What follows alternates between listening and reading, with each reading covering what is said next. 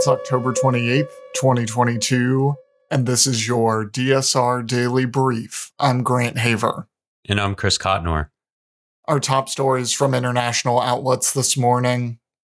Ukrainian President Volodymyr Zelensky says Russia has launched more than 30 drone attacks on Ukraine in just 2 days, according to the BBC. He added that in total, Moscow had also carried out some 4,500 missile strikes and over 8,000 air raids.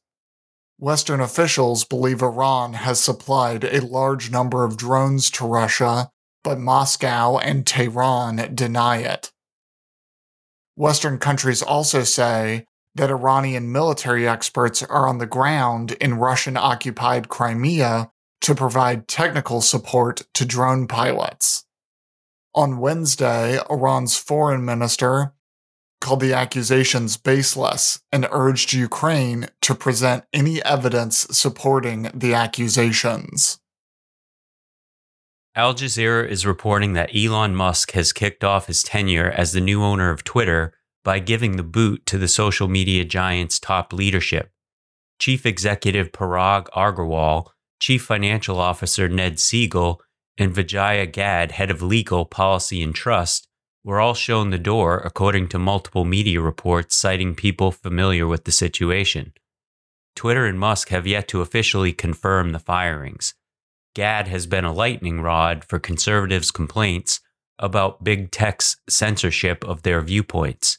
As Twitter's top lawyer, the Indian-born executive made the decision to permanently suspend former United States President Donald Trump's Twitter account over his alleged incitement of violence in the wake of the January 6th riots at the U.S. Capitol. The Jingun Daily from South Korea is reporting that North Korea has fired 2 short-range ballistic missiles into the East Sea this morning. It was the 14th missile launch by Pyongyang since the start of the Yoon Suk-yeol administration in May, and the 25th counting all missile launches this year. Just 2 weeks ago, North Korea fired a short-range ballistic missile into the East Sea, after which Seoul imposed unilateral sanctions on Pyongyang. Before that, the last time the South Korean government imposed unilateral sanctions on the North was after its 6th nuclear test in 2017. The 2-week hiatus in the North's military provocations coincided with the Chinese Communist Party's National Congress, which took place from October 16th to October 22nd. Elsewhere, Brazil's leftist presidential candidate Luiz Inácio Lula da Silva maintains the lead over his far-right adversary, President Jair Bolsonaro, ahead of Sunday's runoff election, according to 2 polls on Thursday that showed the race is roughly stable. Reuters reports that Lula leads by 52.4% of the votes against 46% for Bolsonaro, according to an Atlas Intel poll. A Datafolha poll showed Lula widening his lead slightly to 5 percentage points from 4 points a week earlier, maintaining 49% of voter support as Bolsonaro slipped 1 percentage point to 44%. Analysts say any sign of stability is good for Lula at this point in the campaign, with just a few days for Bolsonaro to catch him. The number of undecided voters at this stage of the race, and those who say they will vote blank, is down to just 1.6% of the electorate, according to Atlas Intel. The United States yesterday ordered its non-emergency diplomatic staff and families of government employees to leave Nigeria's capital of Abuja due to a heightened risk of terrorist attacks. According to Deutsche Welle, the announcement came only 2 days after the department said that, amid concerns, it would permit non-essential staff at the embassy in Abuja to leave voluntarily. The order to leave the capital was announced yesterday in a revised State Department advisory, which warned American citizens to reconsider travel to the African nation due to terrorism, crime, and other threats. The U.S. State Department did not specify what the likely targets might be. However, a country summary of Nigeria warns that terrorists may attack with little or no warning, targeting malls, markets, hotels, restaurants, bars, or schools.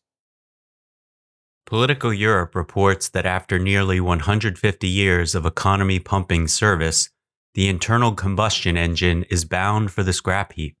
In talks that concluded Thursday night, EU lawmakers agreed to set a zero-emissions sales mandate for new cars and vans by 2035.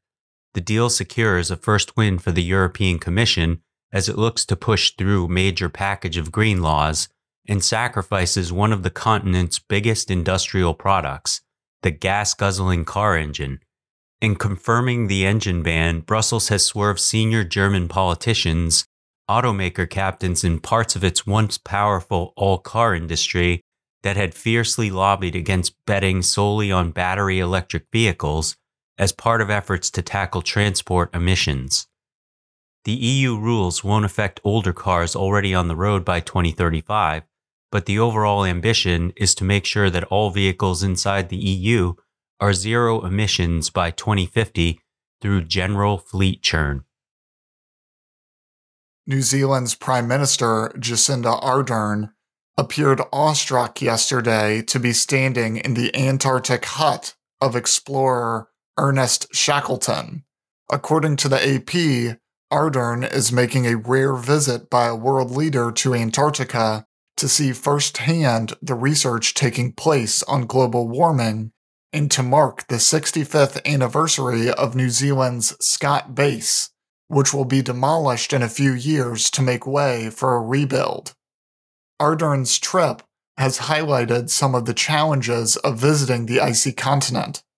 Her first flight in a military cargo plane was turned around after 2 hours on Tuesday due to strong winds and deteriorating weather. She made it to Antarctica the next day, accompanied by a single pool journalist whose photos and videos can take many hours to transmit overnight due to the tenuous internet capacity. She is due to return home Saturday.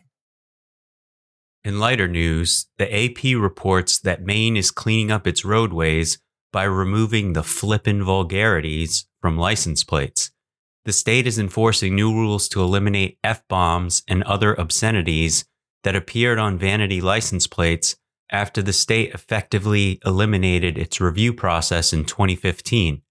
It's a bit of a head-scratcher how a bunch of descendants of Puritans in a New England state ended up putting some of the raunchiest messages on state-issued license plates. One notorious license plate that used a profanity that starts with the letter F, followed by the word U. Maine's new rules, which Bellows said track closely with New Hampshire's revised standards, ban derogatory references to age, race, ethnicity, sexual orientation, gender identity, national origin, religion, or disability. Also banned is language that incites violence or is considered profane or obscene. And to that, I say a word that starts with F, followed by the word U to Maine. That's all the news we have for you today. Be sure to rate, review, and subscribe so that more people can find the show. If you have a tip, topic, or correction you'd like to flag for us, please email us at podcasts@thedsrnetwork.com. Members of the DSR Network will receive an evening newsletter version of the DSR Daily Brief and bonus weekend briefs. This weekend, we'll speak with Joe Sorencione, a nuclear weapons expert, about the newly released Nuclear Posture Review. If you're a member, send us an email or head over to the Slack to share your questions with us. If you aren't a member, go to thedsrnetwork.com and become a member to make sure you never miss any of our analysis. If you want more in-depth discussion of these issues, be sure to follow the links in the show notes to read our sources, and tune into our sister podcasts on the DSR Network. Stay safe and stay tuned to the DSR Daily Brief.